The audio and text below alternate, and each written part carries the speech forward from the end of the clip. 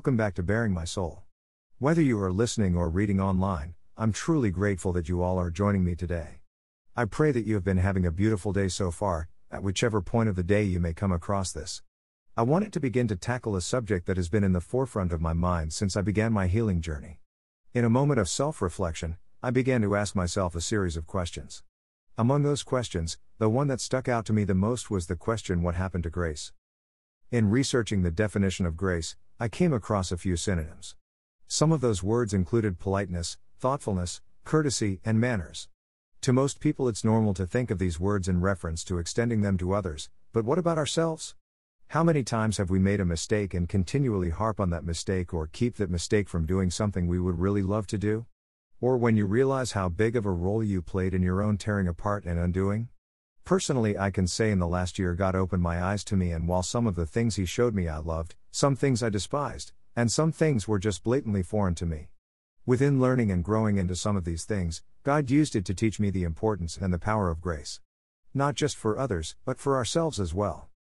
Whether it be tragedy, trauma, deceit, abandonment issues, or abuse in any form, it takes a step of bravery to turn and face the issue, or issues, that you have been carrying for an extended period of time.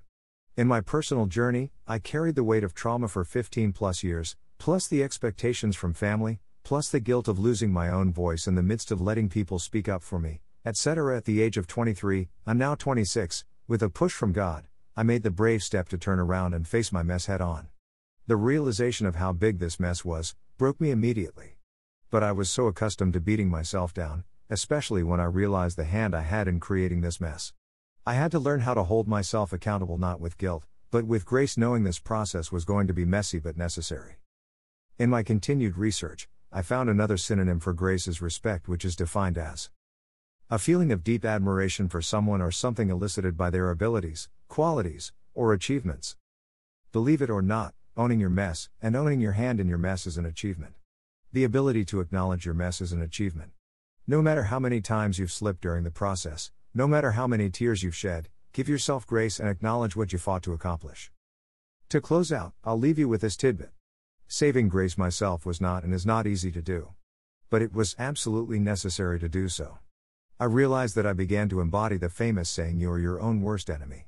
Because aside from God, I believe that I know myself pretty well. But when familiarity begins to get stripped from you and new things begin to grow, it's not easy. But in the midst of this process, God began to grow me through grace and taught me that it is okay to save some for myself too.